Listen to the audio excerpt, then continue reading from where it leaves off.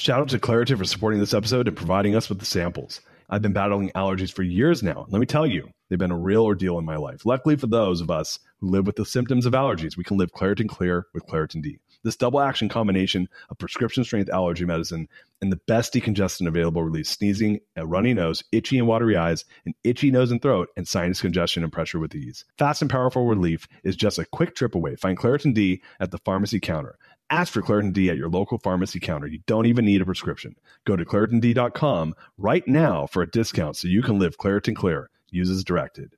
At Evernorth Health Services, we believe costs shouldn't get in the way of life-changing care, and we're doing everything in our power to make it possible. Behavioral health solutions that also keep your projections at their best? It's possible. Pharmacy benefits that benefit your bottom line? It's possible. Complex specialty care that cares about your ROI? It's possible. Because we're already doing it. All while saving businesses billions. That's Wonder made possible. Learn more at evernorth.com/wonder. I need to go into something where it's a service oriented, like where like I get paid for like my work and my time, like my effort. And so I pivoted my career into patent law, and I went out east to law school, came back to the Midwest and wrote hundreds of patent applications for the automotive industry. And I looked around and I was like, I love what I do. This challenge, I have a knack, and that knack is like to look at stuff that are really complicated and to tease out what's different and to be able to predict the value of that difference.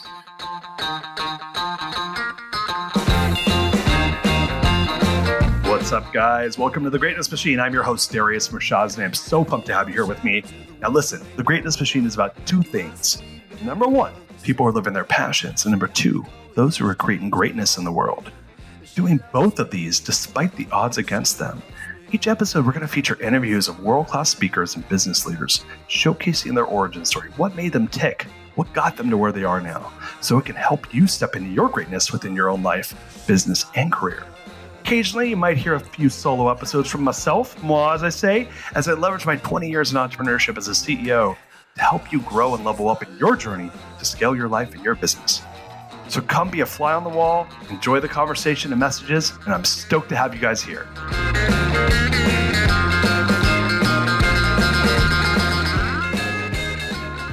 Oh, I'm so glad you're here. Guys, welcome to The Greatness Machine. I'm your host, Darius Mershaz, and boy, do we have a special guest, my man, my brother from another mother, Jeffrey Schox. Welcome to the show, my friend. Thank you.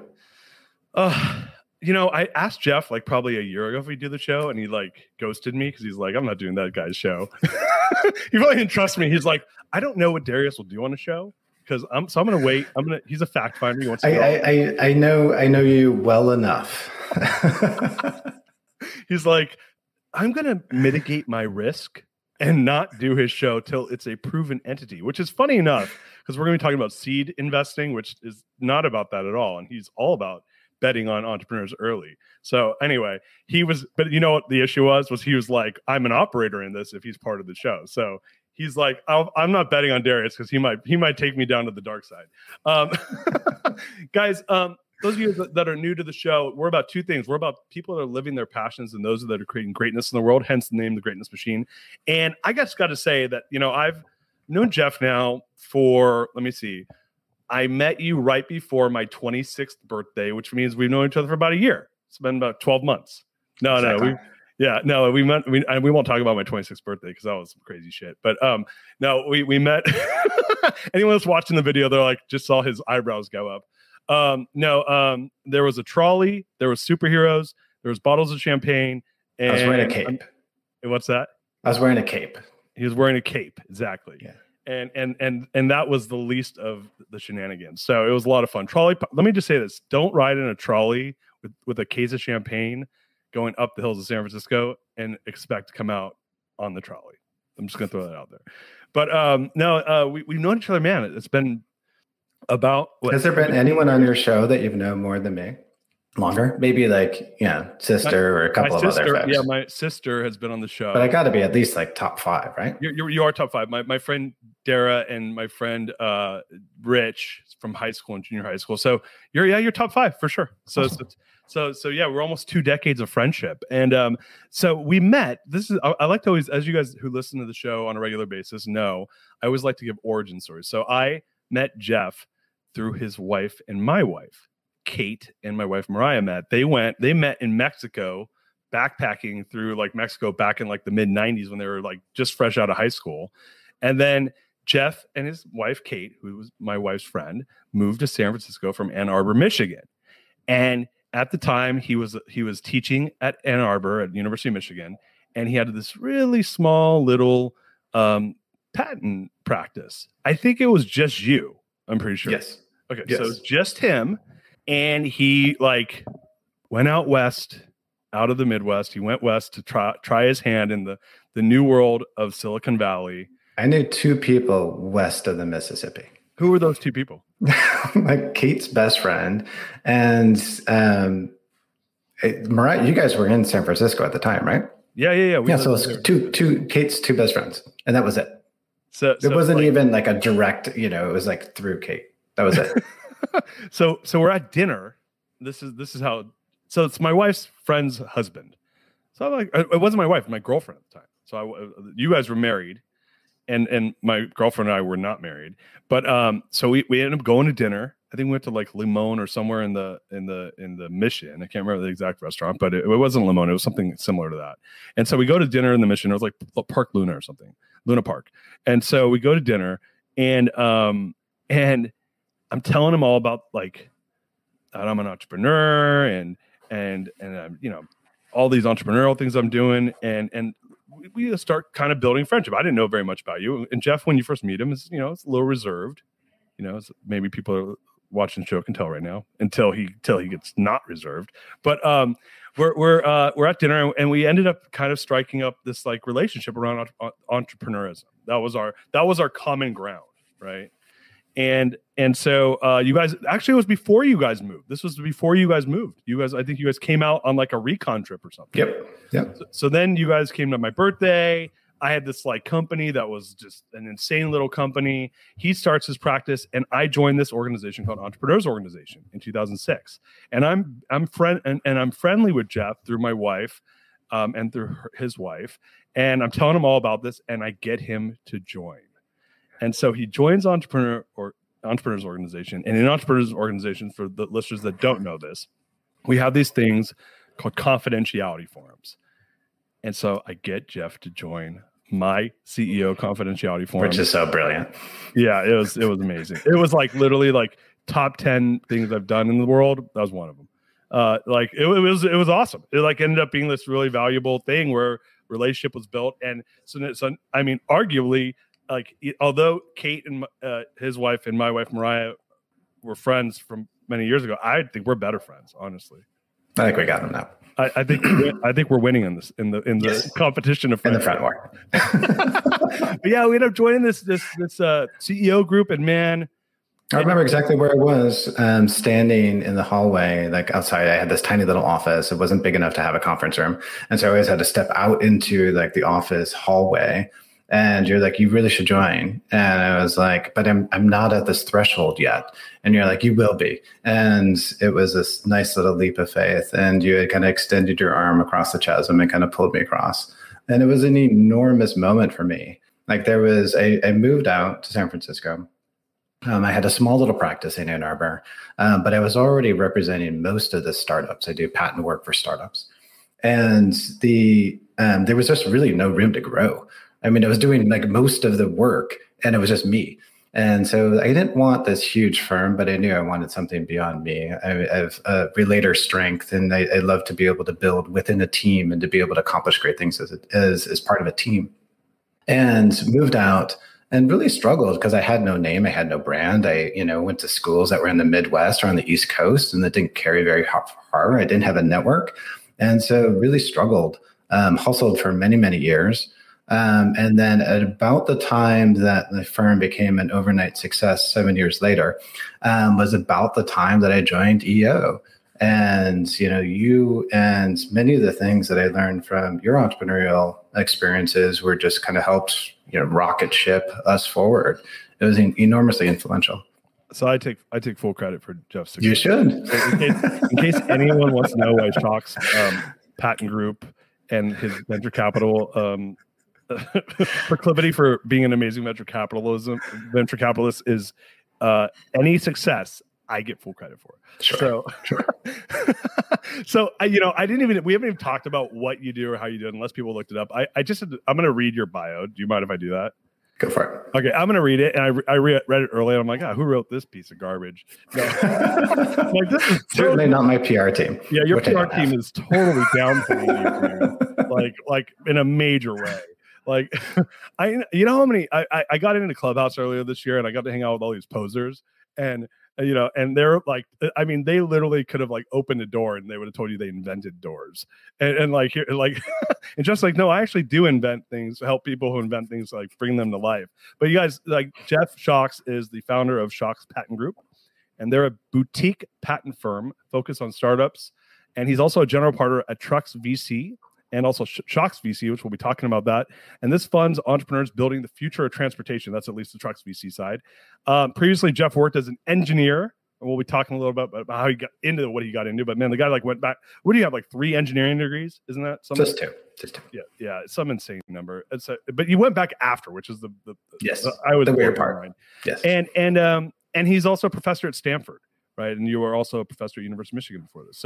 So and what it doesn't say is Jeff basically is like cherry picking the best startups, which are now not, like, a lot of the names we're going to talk about are names everyone's going to know, and you're doing their patent work. And we're talking about companies like Coinbase. If memory serves me right, you were investor number 1 into the patent work for a small little company. What's it called? Twilio? Yeah, Twilio. Yeah, you're working with, whenever I describe Jeff to people, which is a lot actually, as I say, he's basically like the number 1 boutique patent law firm in the Silicon Valley, and I don't think that that's a stretch by any stretch of the imagination for me to say that. You're doing some insane work. I named 2 or 3 companies, and the list is like an insane number. So, man, I'm just so proud of everything you've done in your business and what you continue to do. And I'm an investor in his funds. And I don't know anything about autonomous vehicles or the patents that he his other fund, Schox.vc, we'll talk about in a second. He writes checks, like, and I can't wait to talk about like your methodology on this, but essentially he writes checks into the people he's doing their patent work. And like, that's almost like a qualification for someone that becomes a client, is he has to be willing to give them money. Like, it's the total opposite of what people do when they get clients. Most people get clients, they go, give me your money. Jeff's like, I won't give you my money, so you can't be my client. It's totally backwards. But it just goes to show you like where his head's at. He only wants to work with the best of the best. But man, do you mind giving us like a background on like how you got into what you got into? Because it's such an insane story. I really want to share it with the audience. There's a few different like kind of angles of this, and I've tried to kind of stitch it together. My story is weird in the sense that like I'm a patent attorney that does venture capital. And we're a patent firm that is kind of like a venture fund, but is still a patent firm. And all that's like really strange. My arc into patent law, both my parents were automotive engineers. They met literally in the backseat of a car. My mom was working on like vinyl seats, and my dad was working on like cup holders or something. And they met in the backseat of a Barracuda. And so like that was their origin story. I was born like 9 months later. I grew up outside of Detroit. I was going to be an automotive engineer. And while a bunch of my friends were flipping burgers during their summers, in college, like I had this incredible opportunity to work at General Motors. And the first summer I was working on their electric vehicle, which is like 1991, 1992 era. I was not the one who killed the electric vehicle, but like I was the one who worked on it. And then a little bit, like a couple summers after that, like I got to see this huge piece about like what General Motors was, and this enormous company. And I was like, well, how do you like move on? And like, how do you get noticed? And like, how do you like become something important here? And it's like, oh, well, you got to go to the same church as the boss, and you got to do golfing over here, and you got to do this. And none of that seemed like actual, like, oh, like meritocracy. It seemed the exact opposite. And so I was like, all right, I need to go into something where it's a service oriented, like where like I get paid for like my work and my time, like my effort. And so I pivoted my career into patent law. And I went out east to law school, came back to the Midwest and wrote a bunch of hundreds of patent applications for the automotive industry. And I looked around and I was like, I love what I do, this challenge. I have a knack. And that knack is like to look at stuff that are really complicated and to tease out what's different and to be able to predict the value of that difference. And that knack I was really good at, and I applied it to inventions. And so like it's really great for a patent attorney to have that knack, because then you know what to write on and you know how to talk about it. And you take this super complicated idea and you turn it into a patent application that's successful at the patent office and your clients love you. I was really good at that. And I knew I was really good at that. I was efficient and I was be able to do high quality work. But I kind of hated like who I worked with, and I kind of hated who I worked for. And I was like, how do I not like lose my soul in all this? I didn't have any entrepreneurial bent to me. Like I didn't have any entrepreneurial role models. But I decided I was going to start my own firm. And so I started my own firm. And I wanted to land all these big companies because this was my network, and none of them wanted to work with me. I'm a tiny little upstart law firm that just started 2 months ago. None of them would give me any work. Jeff, we'd love to work with you. We just can't be your first client, and you need to be in the industry for 5 years. It would have been great had they told me this before I started my firm, but they didn't. And so I learned that after. And then so I scrambled and I ended up landing a couple of startups. And the couple startups after that were like, well, we can't pay you. We can't afford to pay you. Can you do it on equity? And the first 10 times I did this, it all went to zero. Like it was just like absolute shit. And like it was, thankfully, Kate, my wife, my life partner, was like, hey, you'll get this. You'll figure it out. Keep on going. Despite the fact that you're working all these hours and you didn't make any money and all the stock that you got paid in like went to zero, like keep on going. Like I have faith in this. And so I realized that like we just needed to be really good and very selective with like who we worked with. There's 10,000 startups. I needed to pick the best ones. And so I shadowed a few people. I learned, I read as many books as I possibly could. And so I added this other skill. This other skill though happened to be like right within my knack. Because my knack is like, how do I take something really complicated, tease out the differences and put a future value on that? And I took that from inventions and I applied it to startups. And when I did that, I was able to like see, I was kind of like seeing through the matrix. And I was like, oh, I could now see these things and I could see patterns. It wasn't like I shot 100%. Nobody shoots 100% in venture, but I was shooting much better than anyone else was. And once we started building momentum and we started building great companies and we built great clients and we made some great investments, it all just kind of like snowballed upward and spiraled upward. We were the first investor in Twilio. They were a great client because every year we ended up doing more and more work. And we had a couple that were like that, Cruise and Duo and Joby and Coinbase. Like we were able to have this like beautiful string of doing great high quality work. And I was pretty decent at picking clients. It turned out that after a while, after we built the brand, like we were flooded with hundreds and hundreds of potential clients. And I had to do this really well. How do I pick the 1 in 100? Most law firms just take anyone who comes to you. It's a scarcity model. It's based out of fear. And I flipped that and had this abundance model where we were able to really carefully choose the clients that we work with. And I found out that most of my team, like they do great work when they're passionate about the clients that they work with. Yeah. And they do great work when they share an investment in that company. And that's what we do. Oh, man. This episode is brought to you by Shopify. In the world of successful partnerships, names like Procter & Gamble, Ben & Jerry, and Supply and Demand echo through business history. But when it comes to growing your business, who are the perfect partners? That's you and Shopify. Shopify is the global commerce platform that helps you sell at every stage of your business. We're talking from launch your online shop stage to the first real life store stage, all the way to did we hit $1 million order stage? Shopify is there to help you grow. Whether you're selling shipping supplies or promoting productivity programs, Shopify helps you sell everywhere. From their all-in-one e-commerce platform to their in-person POS system, wherever and whatever you're selling, Shopify's got you covered. Shopify helps you turn browsers into buyers with the internet's best converting checkout, up to 36% better compared to other leading commerce platforms. And sell more with less effort thanks to Shopify Magic, your AI-powered all-star.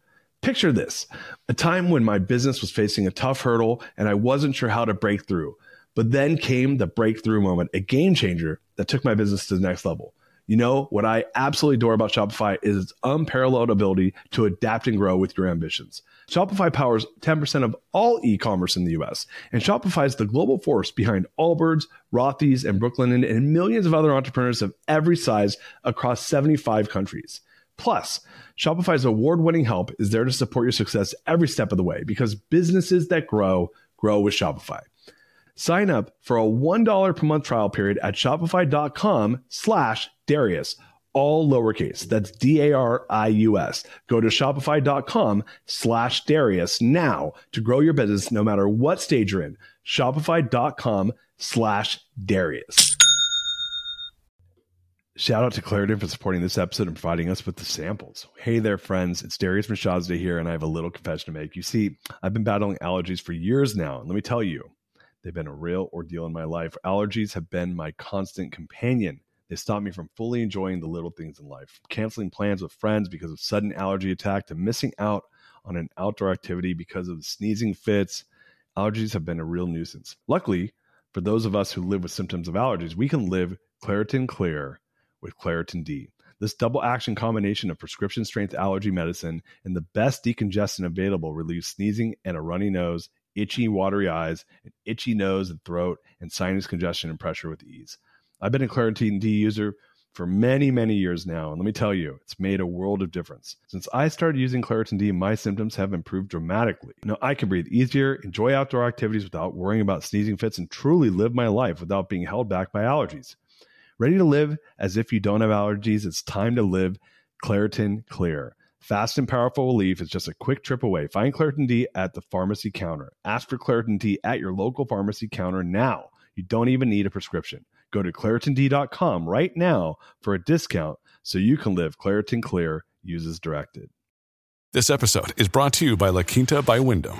Your work can take you all over the place, like Texas. You've never been, but it's going to be great because you're staying at La Quinta by Wyndham. Their free Bright Side breakfast will give you energy for the day ahead. And after, you can unwind using their free high-speed Wi-Fi. Tonight, La Quinta. Tomorrow, you shine.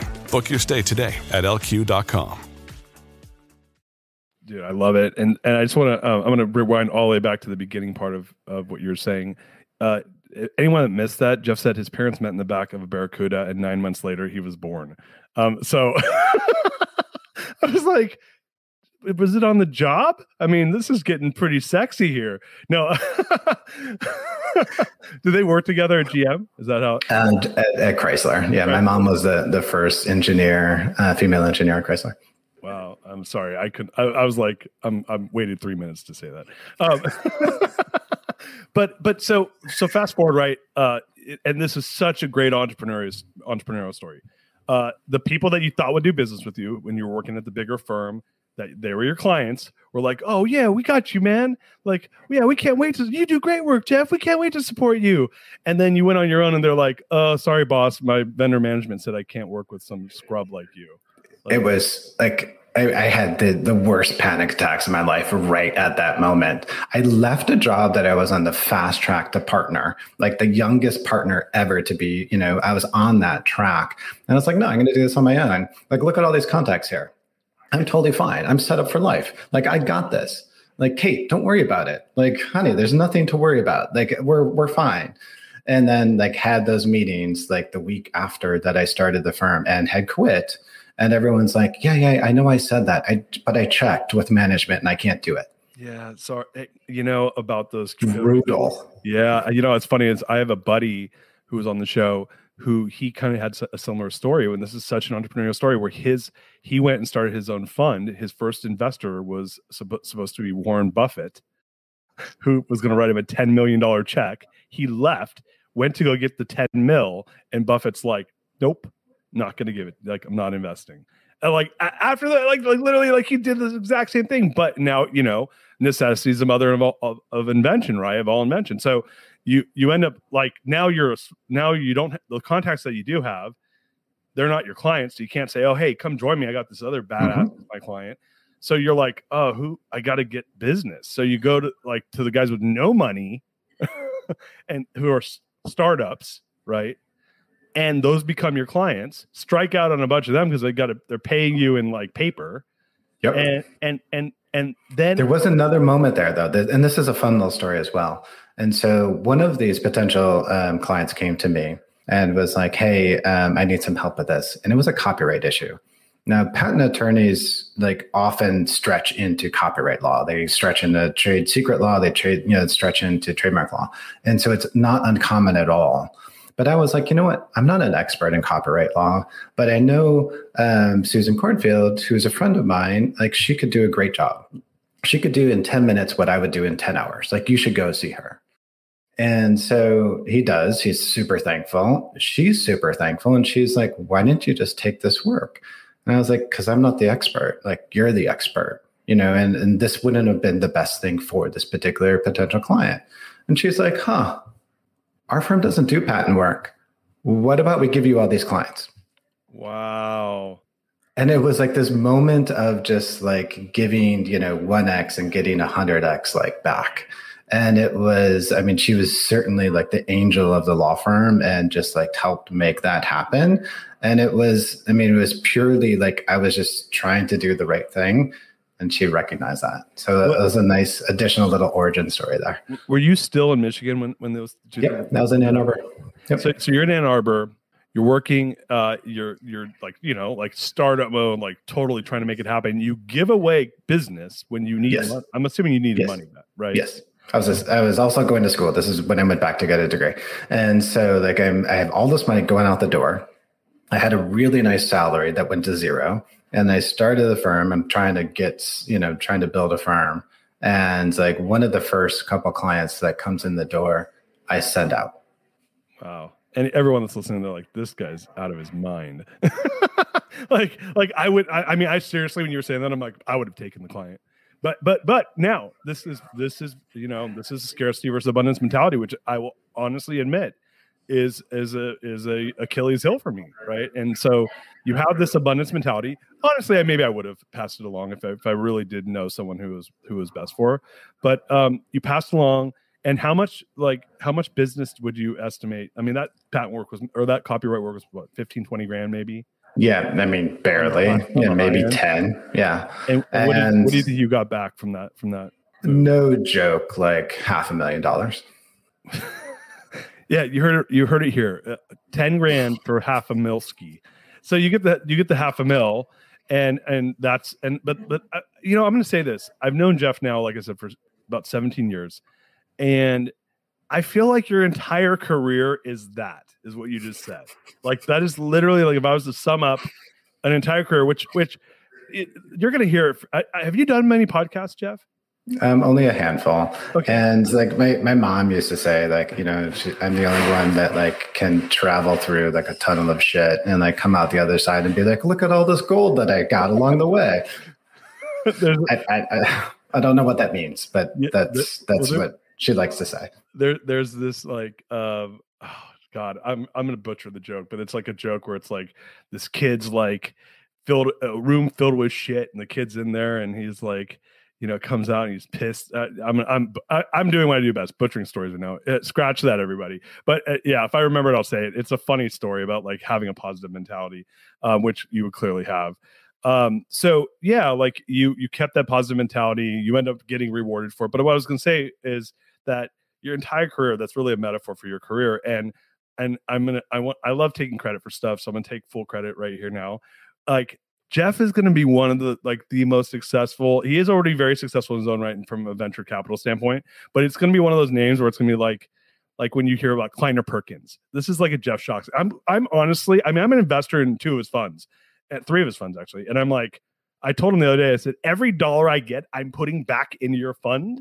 And like and I'm getting like we're early still, but we're getting some pretty cool returns. And I'm just like, I can't wait for him to have more funds, because I'm a firm believer that because of your approach and the way and how thoughtful you are, I think this really comes down to having a value around thoughtfulness, man. You're probably one of the most thoughtful people I know. And it's now being rewarded to you in the form of business. So, I mean, I just think that's really incredible. And that example you gave it really just is a metaphor for who you are as a human being. So if you wouldn't mind, like, walk us through, like, you're in Ann Arbor, you're starting to get some traction, and then you're like, hey, I have a good idea. I'm going to move to a new city where I don't know anybody and just start over. Like, this is, I got a professor gig here at University of Michigan. I got my practice. It's starting to get some momentum. I have a great idea. I'm going to totally shit can all that, and I'm going to move to California and start from scratch. Like, walk us through this. Most of my great ideas weren't actually mine, but they were Kate's. And so this is, hey, I thought we were going to be in Ann Arbor 3 years. It's been 6. I'm going to move to California. I'd really like you to come with me, but it's not a deal breaker if you don't. Wait, how long were you married for at this point? Maybe like 2 years. Well, mind you, my girlfriend at the time was telling me like every 60 to 90 days that she was moving to a new city. She was probably they were on the same playbook, I think. Totally. And so I had built this thing, right? And so it was comfortable. Like, I was teaching, my network, like the investing that I was doing, the law firm, everything was great. And she's like, hey, let's do this. And to me, like, I had to take a step back and just be like, all right, well, what can I build? This is, San Francisco is the startup capital of the world. And if I'm already representing most of the startups here, like, what can I do? Like, is there something that I could help out more? Is there something that I could build? Is there some kind of skill that I could have that I couldn't have in Ann Arbor? And of course, the answer to all those questions was yes. And it was an incredible leap of faith. And I told Kate, I'm like, look, I need you to be able to have, some responsibility for being able to pay the bills. This could be a while. Frankly, it was like 6 or 7 years. And I mean, like, I was hustling. I was going to meetups just to have the 2-minute pitch at the end of like a 2-hour meetup and be like, hey, my name is Jeff. I do patents, come see me. Here's my business card. I was doing that once a day, twice a day, every day of the week for years and years and years. In San Francisco or Ann Arbor? In San Francisco. Okay. After we moved. So you moved. I moved about a year after I started my firm. Okay, and so I still did a lot of work in Ann Arbor. This is 2004. 2004. Okay. So 2004, you're about a year into, and was it called Schox Patent at that point? It was very close. It had my name, but it was like Schox PLC at the time. Got it. So you started it, you're a year in, you moved to San Francisco in 2004. And now you're like literally hustling at meetups. Like, and San Francisco back then, what's interesting is this. And I tell this story a lot. I said, like, when people hear about San Francisco now or Silicon Valley now, it's like, well, yeah, like, there's tons of startups. Like this is the startup capital of the world, as you just said. Oh my God. Yeah. Entrepreneurs everywhere. And I was like, dude, I was the only entrepreneur I knew when I moved to San Francisco in 2001. It was not like it is now. I mean, obviously there was, the ecosystem existed, but it's not what it became in .com 2.0. I mean, it was a much smaller community back then. What was it like when you got there? I mean, a lot of it was still centered in like Silicon Valley, like down like San Jose and like, Stanford area. And it hadn't moved up yet to San Francisco. We decided to live in San Francisco. That's where we landed. And it was harder. And I honestly had to do just a ton of hustling and, trying to build up. I got a couple of great clients and, some of those, we were able to invest in. A lot of those didn't work out. There was a lot of clean tech 1.0 type of wave that we did. Mission Motors was electric motorcycle that was super high flying for a moment. Like, it was kind of the Tesla of motorcycles, and a couple of others that were like that. But yeah, it was a slog. And like, there was moments of doubt of just like, is this going to work?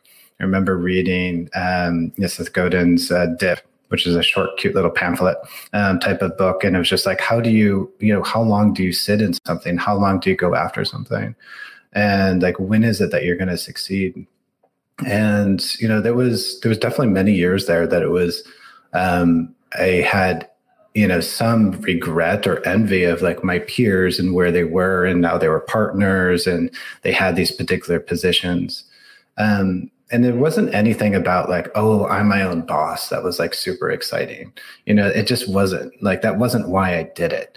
And so that's not my personality. And so, but I knew what I was doing was right. And I knew that I was doing great work. And one of my core values is long-termism, and to have a super long-term view on things. And, when, not too many years after I started my firm, they're like, well, what are you building? And I'm like, I'm building a 30-year law firm. And it turns out like that wasn't long enough. Like 30 years sounds like a ridiculously long time.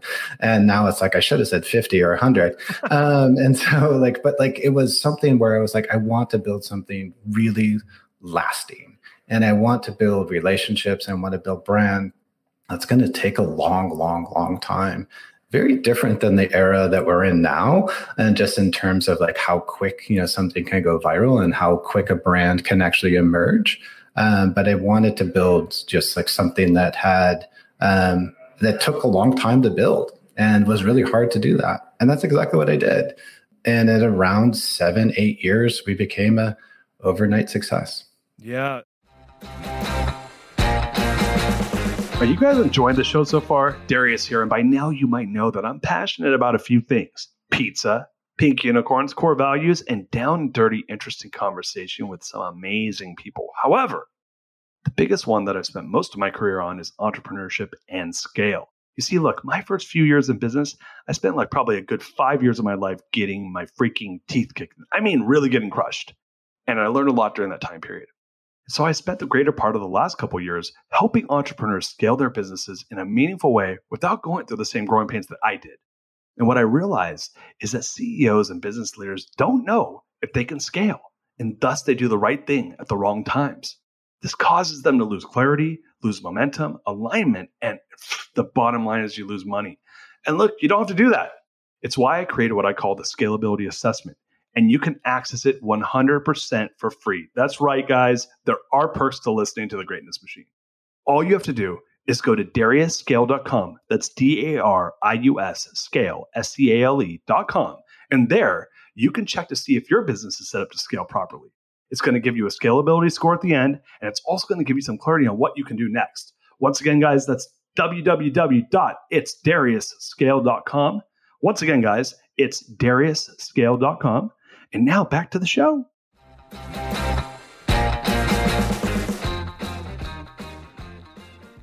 So you got to San Francisco and you said you started investing in clients, and I actually remember when you invested in Mission Motors. And so walk us through this idea of investing in your clients. I mean, I think a lot of people are like, what the hell are these guys even talking about? Like, how do you invest in your clients? Like, can you kind of walk us through that methodology a little bit? Yeah, so there's kind of two stages of that. One stage that was a disaster, and then this other stage that was a tremendous success. The first stage that was a disaster was, we don't have cash, can we pay you in equity? And, that should have been red flags everywhere, and everyone who's listening or watching is going to be like, yeah, that sounds really bad. But at the time, remember, I was struggling and I was trying to build a brand. And so of course, biz dev, hey, here's a company, can't pay, but they can pay in equity. Maybe that's good enough.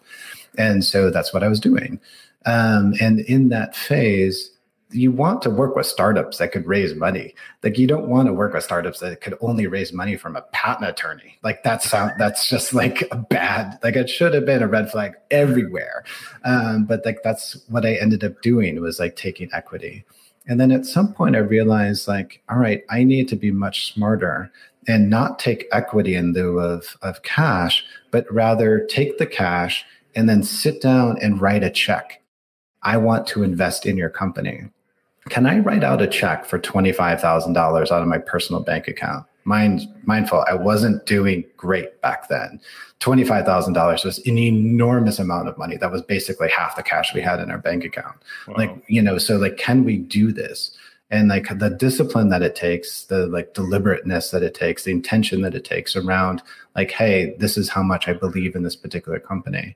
And again, super huge kudos to Kate for being unbelievably supportive and patient during that entire phase. But we were the first investor in Twilio. and it's a $60 billion company now. Yeah, I love that. And you still have any of that stock, or have you exited? A little bit. I sold most of it. It's the building that I'm standing in right now. yeah, in Central Business District of San Francisco, 30,000 square foot building. So that's a little Twilio stock. Yeah, no, the Twilio thing. So what was like? Where were they? Were you still in Ann Arbor when you invested with them? So they approached us. Must have been maybe like 08, 09. Yeah, it was 08. They approached us in 08. Okay, wow. And so that was one of the first checks that I wrote. Wow. That was kind of like starting to transition out of this like equity for services model into like, writing a check. And so yeah, obviously that one was, you were their first investor. Is that correct? Yes. So being the first investor of it, you said $60 billion company. Yes. Yeah. Like that's, I mean, obviously that wasn't your first, you had written a lot of checks in the form of your time, right? Which kind of leads way to the next part of the conversation, which goes to like, how do you angel invest? But before we go there though, you started writing checks. Would you say out of 10 clients that you would take, were you writing checks for all 10 of them? A decent number of them, maybe like 20%, 30%, something like that. At this point now, where it's like closer to 70 or 80. But yeah, that's at that point, it was probably flipped. Maybe it was like 20 or 30%. So I just didn't have the cash, honestly. Yeah. I mean, you're like, you just said it. You're like, I was half my cash to write a $25,000 check. Well, and was that the smallest check that they would take? Is that how? Yes, that was a problem, right? Because like anything less than that, like it wasn't even worth like the legal fees to like handle the check. Right. So you're writing these $25,000 checks. You're being really choosy. The other 70% of clients are what people you wish you could write checks for, but you just didn't have. Some of them were, yeah. Some of them were, or someone that I wish I would have had. I had a fund or had the cash, for sure. And we were super. At some point, like when we had this like moment, this elbow where things were a success, we had a lot of super exciting clients that we were working with. What can you name you named Joby and obviously a couple of these other names, Twilio, Coinbase. What are some of the big dogs you've worked with? I know you've been are you allowed to talk about who you work with, or is that like confidential? Yeah, I mean, most of this, there's a bunch of this that's on our website, but whether it's like an Omada or a Ginger, both of those are in digital health. Ginger just merged with Headspace just yesterday. Omada's a $1 billion company, and we were there early on and did their patent work. That's kind of on the health space side. We've done a lot on the health diagnostics as well. Quite a few companies, whether it's Celsi or Pneumatics or Accuray, those all had really nice, like multi-$100 million, types of exits. I think a lot in the transportation space and robotics. So we did Cruise's patent work, and I was an early investor in Cruise, and we did Joby's patent work, the aircraft, and we're an investor through trucks. And then a decent amount on the software side, whether that was Coinbase or Twilio or Duo. We actually wrote a patent application for Canva and for Plaid. And so we've been involved with quite a few billion or multi-billion dollar types of exits. And was it that you got these deals like before, like obviously it took time to build the reputation. Now you guys turn down work, right? Like you're 90% of the time. 9 out of 10 pieces of. I mean, it's funny. I'll send Jeff business, and he's like, "Sorry, man, I can't take them." And I'm like, "Hey, it's good for you, bad for them. They need to have a cooler company, I guess." I want to go to talk a little bit about Stanford. So you leave. So were you still teaching at University of Michigan? This is a fun little story too. Yeah. So I went back to get a degree in electrical engineering because I knew that most of the mechanical world was moving electrical and moving in that direction. And so I was like, all right, I need to be able to speak this language. I'm going to go back. My undergrad was mechanical, and my master's was electrical. And while I was there, I was like, I should probably just teach. There's this class that was there that this professor left. And so I was teaching like a full-on teacher and a student, which is really weird. They didn't know what to do with me. Like what kind of hat or badge or, am I supposed to be wearing? Like, am I allowed in the teacher's lounge or not allowed in the teacher's lounge? Like it was very confusing for them. But anyways, I was there, I was teaching patent law, and I had this little class that built up from like 40 to 80. And then I left. And I was like, when I moved out to the Bay Area, I was like, oh, I'm going to teach at Berkeley. Berkeley and the University of Michigan, very similar in many, many ways. And so I put together this beautiful package of like, here's the dean's letter and recommendation, and it's like all these students like recommendations, and here's all my materials. They didn't even respond. Like, I didn't even get a like, thanks for the application, or hey, this is cute, or better luck next time. Like, I didn't even get a response. And so like came out to the Bay Area with a tail between my legs, like, oh, this is going to be really hard. One of my students ends up getting, which I found out at the very last day. She's like, oh, you said in your class that you're moving out to the Bay Area. Like, I'm going to Stanford. And I was like, oh, let's keep in touch. She ends up being my first employee and like setting the gold standard for everyone after that. But she's at Stanford and she has the ear of the dean of engineering. And he's like, hey, you just went to Michigan. Like, what classes are they teaching at Michigan that we should be teaching here at Stanford? And she's like, oh my God, I took this great class on patent law and my professor moved here. You should go. You should talk to him. 3 days later, I'm talking to David Kelly. And David Kelly is the founder of the design school at Stanford. And we're talking about like growing up in the Midwest. 15 minutes into the interview, which I didn't even know was an interview, he's like, you got the job. And they started weeks after that. And so like no resume, like no like package, like no nothing. I was like, welcome to Silicon Valley. Yeah, I love it, man. How long have you been teaching there now? 15 years. Yeah, it's been amazing to watch that especially if you're being an entrepreneur and you're like grinding, building your business, and then you got this thing where it's not entrepreneurial to be a professor. Obviously, you've figured out ways to help it with your business, but that is such that again, this is just like not taking no for an answer, right? And doing the right thing. You did the right thing in Michigan. Yeah, some of that was just luck, and some of that was privilege, and some of that was just like being in the right place at the right time, and some of that was like jumping at an opportunity. Like, that's not what I needed, was to like create a new course at Stanford. But I was playing a super long-term game that like, hey, if I have 80 students every single quarter who know who I am and they stay in the Bay Area and they're starting companies, eventually this is going to have an impact on my reputation. And it also turned out that like some of those students would end up like joining my firm and like becoming employees. One of those is my partner, Diana. She was a student of mine 11 years ago. Wow. How many of your clients have you invested in? Or excuse me, how many of your students have gone to startups and you've actually invested in their company? Quite a few, actually. I mean, I could think of about like a half a dozen just off of the top of my head. And so, yeah, my guess is quite a few. But it's more than that. I mean, it's just like some of those are founders, but a lot of them like become first engineer or the 10th employee somewhere. Like that's how we got the Coinbase work, was like through something very similar to that. The tentacles of Schox run deep.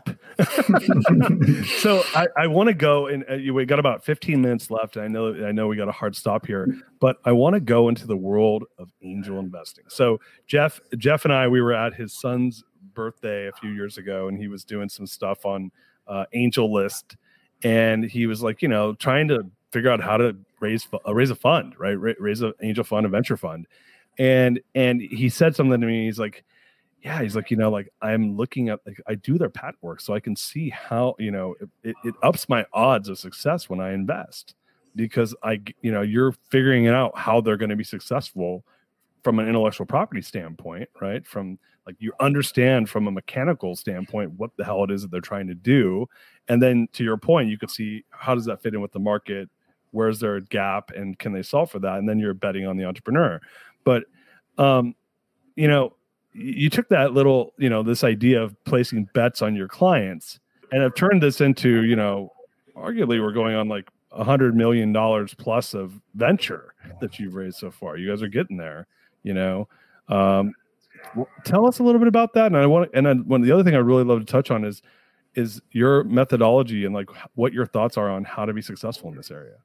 I think seed investing is like an absolutely fascinating challenge. I mean, you have to have just like full on IQ and full on EQ and just like hope that both of the parts of your brains are firing on all cylinders and hope that it all works out. And you get a half an hour or an hour to work with that, particular entrepreneur. You have to move quick. You have to make decisions, and you have to try to do it with both like your brain and your gut. It's really hard. It's hard to do well. You get a lot of fear and a lot of anxiety that kind of like tie up into it. And just, I love it. Absolutely love it. What we look for is great founders, like great people. Can we trust this particular person to do what they say they're going to do? And can we trust that this person's going to be incredibly persistent and just like run through walls? Are they going to be charismatic enough to be able to get to hire? Hiring is so hard right now. Are they going to be charismatic enough to be able to raise money? And they're going to be trustworthy that people stay and work hard. You don't want a salesperson at the lead, but you don't need, someone that's been in the lab for the last 10 years either. And so like we're looking for that particular like roundedness around a founder. I think insight is incredibly important. Is there something that is counterintuitive, some contrarian idea that was really only that founder that could come up with that? She had this experience in another industry and she's going to apply it now over here. Or these two founders had very complementary skills that came together and then they were able to build something incredibly important. Like that insight is unbelievably important. That it's different, and that difference actually has an enormous amount of value.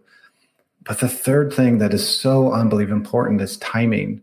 And that's the thing that like you need to be able to see, is this the right time to be able to build this company so that 5 years from now, when they're really, really hitting it, that they've gone beyond early adopters and the mass market is going to be ready for this 5 years from now. And being able to predict that 5 years in the future is unbelievably hard. Being able to study industries and be able to see how they move. A lot of my patent work isn't really around inventions, but is really about the timing of inventions and the timing of industries and the movement of industries.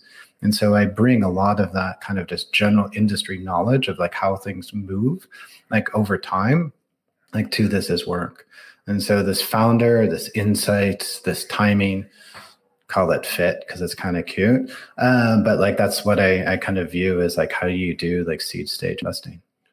When you need mealtime inspiration, it's worth shopping Kroger, where you'll find over 30,000 mouth-watering choices that excite your inner foodie. And no matter what tasty choice you make, you'll enjoy our everyday low prices, plus extra ways to save, like digital coupons worth over $600 each week. You can also save up to $1 off per gallon at the pump with fuel points. More savings and more inspiring flavors make shopping Kroger worth it every time. Kroger, fresh for everyone. Fuel restrictions apply.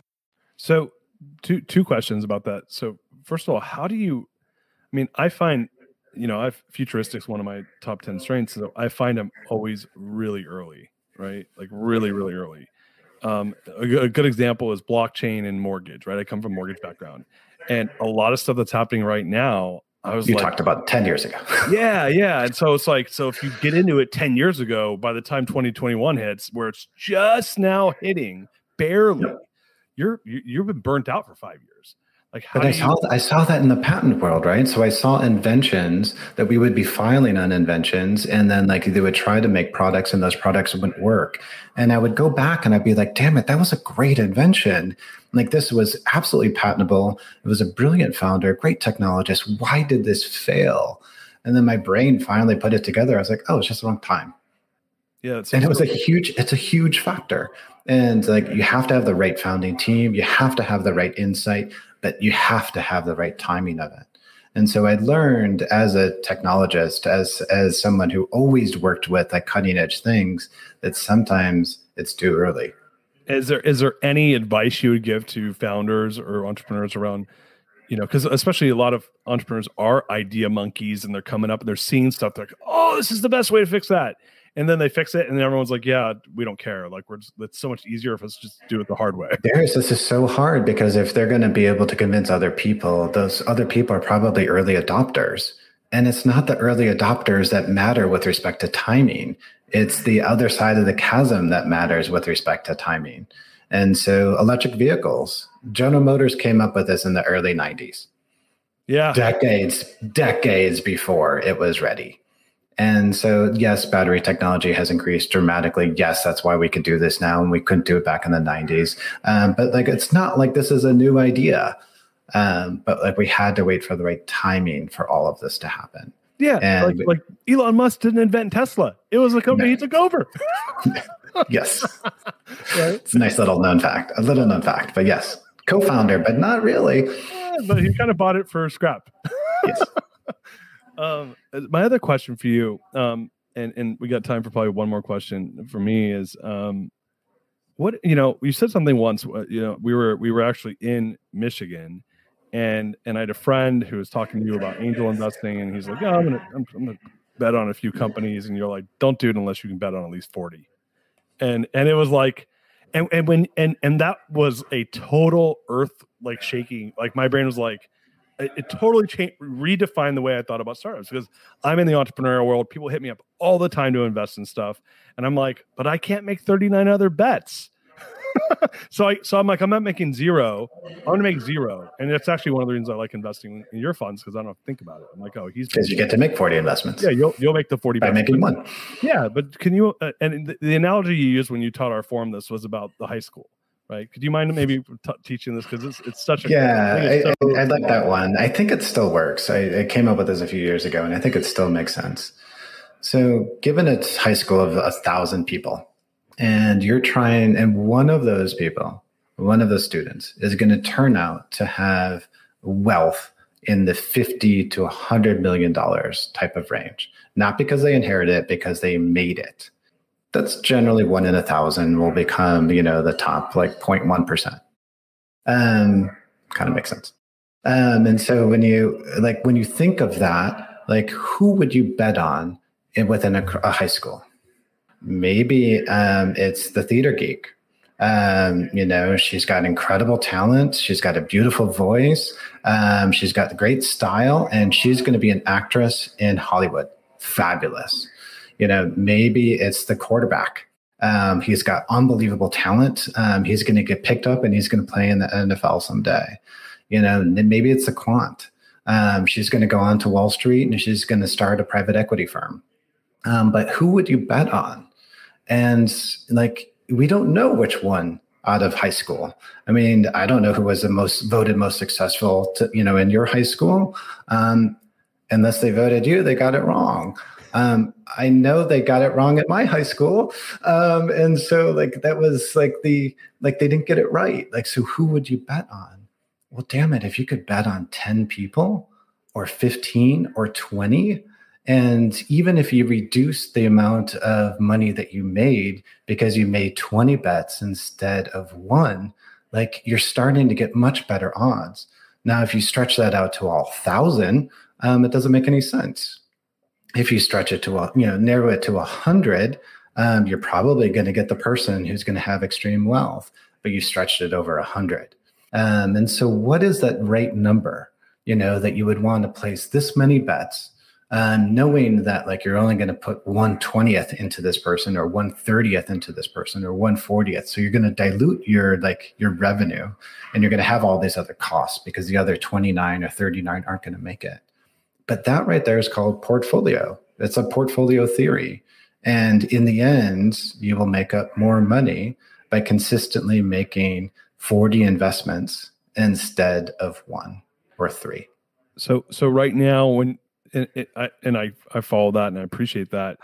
Right now, when you're making those 30, 40 bets, I mean, Trucks Fund 1, you guys did what, 25 bets, right? 32.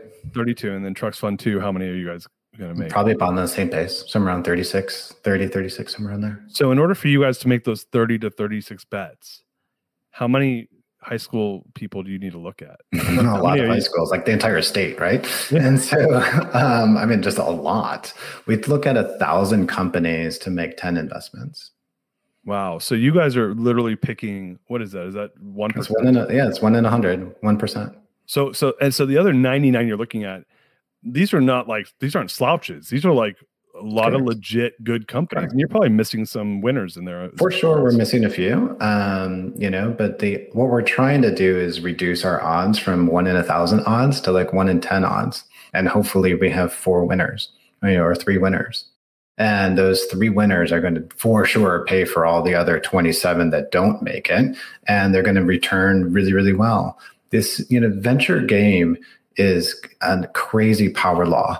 And so you want to be in the winners. To be in the winners, you have to place a couple of bets. There's so many things that could take down a startup. And, a big part was timing, big part is founders, a big part is did they get the insight right? But there are literally thousands and thousands of other reasons that could take down a startup. And so you need to make several investments. My wife sometimes calls this just like gambling. But like a dart thrower, professional dart thrower, like hits the bullseye quite often, but not always, and it's much better than just some like amateur throwing at a dartboard. And I feel like that's a little bit closer to what we're trying to do. So you guys, you had the big win, your first big win with Twilio. And is there any misses? You're like, oh, I biffed. That was like you saw the deck and you're like, oh, this air bed and breakfast. What's this bullshit? No. any misses? Any lost loves that you should have went for that you can think of? We did Plaid's patent work and we didn't have a great chemistry. And I wish that I saw what they were building because they built a monster company. And I wish that we worked harder to make that relationship work. And that was definitely a fail.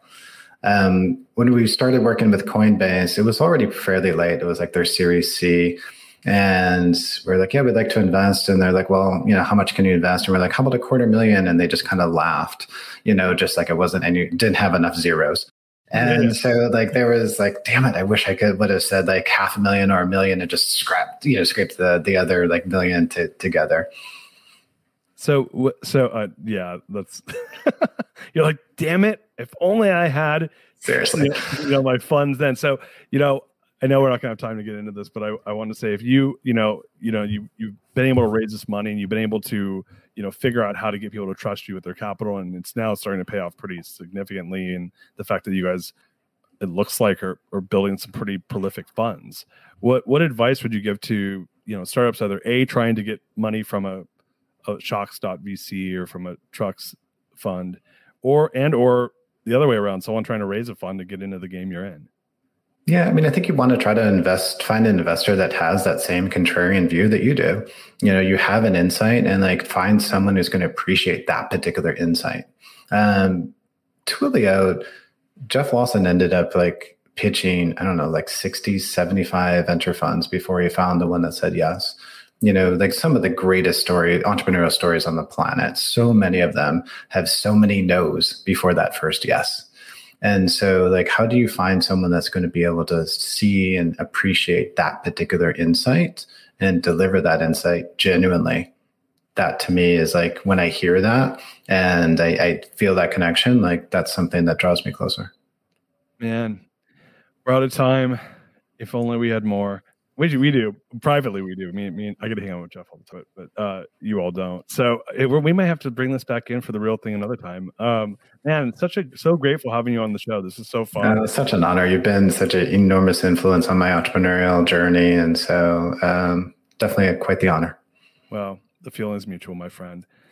Guys, well, first of all, where can people, I know that, you got a lot of stuff going on. If you're lucky enough to be able to get to work with Jeff on the patent side, I mean, good luck on that one. But where can people find you there? And then what about on the investment side? I know that there's some opportunities potentially for folks. Yeah. And so you're a startup and you're looking for patent work, Jeff at Schox.com, SCHOX is a great place to reach me. And you're an early stage company focused on transportation. We fund things that are making the world cleaner, safer, and more accessible to more people. You can reach me at jeff@trucks.vc.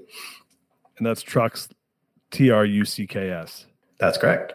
Yeah. So guys, Yeah, you check it out. You guys are. I mean, we barely got to talk about trucks. You guys are literally like the darling of autonomous vehicles. So we saw something that others didn't. We got the timing right. A lot of VCs thought that this timing wasn't right, and we're like, oh, it's about somewhere in the order of 6 to 8 years away. It turned out to be 8, closer to 9. But most people thought it was either 3 or 50, and we got the timing right. So, quick question, then we got to go.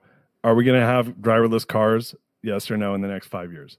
We have them in Ubers. We have them in San Francisco, like as of a few days ago, literally. I think that they're there. The thing is, when they become super successful, they're going to be doing so many miles, and they're going to end up creating some fatalities, because that's what even the best drivers do when they drive 1 million or 10 million miles. They have that. And so I think that the companies right now are like, how much of that PR can we handle? We know we're already safer than humans, but those couple of first fatalities are going to be very, very difficult for autonomous vehicle companies. All right, guys, you heard it here first. It's happening. Love it or leave it. Guys, thank you so much. It was wonderful having Jeff here. My brother, I love you. I appreciate you. And guys, tune in next time. We got some great shows coming up, but this was one of my favorites. Thank you, Jeff. Thank you, Darius. Appreciate it, guys. Take care. Peace out. We love you. Till next time. You are listening to The Greatness Machine, and that's a wrap for today. Guys, The Greatness Machine is all about 2 things: people who are living their passions and those who are creating greatness in the world. And we feature these messages and speakers so it can help you step into your greatness within your own life and your own business. If you love what you heard, subscribe to the show on whatever podcast platform you're tuning in from, and leave us a review. We love getting reviews for the show. If the episode made you think of someone who is leveling up in their business and life, print screen it, share it with them. Leaders are the best givers, and after all, we're all here to learn from one another. You can also go to our website, www.thegreatnessmachine.com. That's www.thegreatnessmachine.com, and on there, you'll see special tools to help you scale your business faster, show notes for the episode to help you integrate the lessons, and you will also get links that came out during the show. So on there, look, you can also grab a copy of my book, The Core Value Equation, which is a resource for helping CEOs and business leaders establish core values from their teams that don't suck. And mind you, a lot of them suck. Get access to this and more at www.thegreatnessmachine.com. With that said, you guys, look, thank you so much. I appreciate you. I love you. Peace. We out of here. See you guys next time. She's my lover. This episode is brought to you by the Yap Media Podcast Network. I'm Hala Taha, CEO of the award-winning digital media empire, Yap Media, and host of Yap Young and Profiting Podcast, a #1 entrepreneurship and self-improvement podcast where you can listen, learn, and profit. On Young and Profiting Podcast, I interview the brightest minds in the world, and I turn their wisdom into actionable advice that you can use in your daily life. Each week, we dive into a new topic like the art of side hustles, how to level up your influence and persuasion, and goal setting. I interview A-list guests on Young and Profiting. I've got the best guests, like the world's #1 negotiation expert, Chris Voss, Shark Damon John, serial entrepreneurs Alex and Layla Hermosi, and even movie stars like Matthew McConaughey. There's absolutely no fluff on my podcast, and that's on purpose. Every episode is jam-packed with advice that's going to push your life forward. I do my research, I get straight to the point, and I take things really seriously, which is why I'm known as the podcast princess and how I became one of the top podcasters in the world in less than 5 years. Young and Profiting Podcast is for all ages. Don't let the name fool you. It's an advanced show. As long as you want to learn and level up, you will be forever young.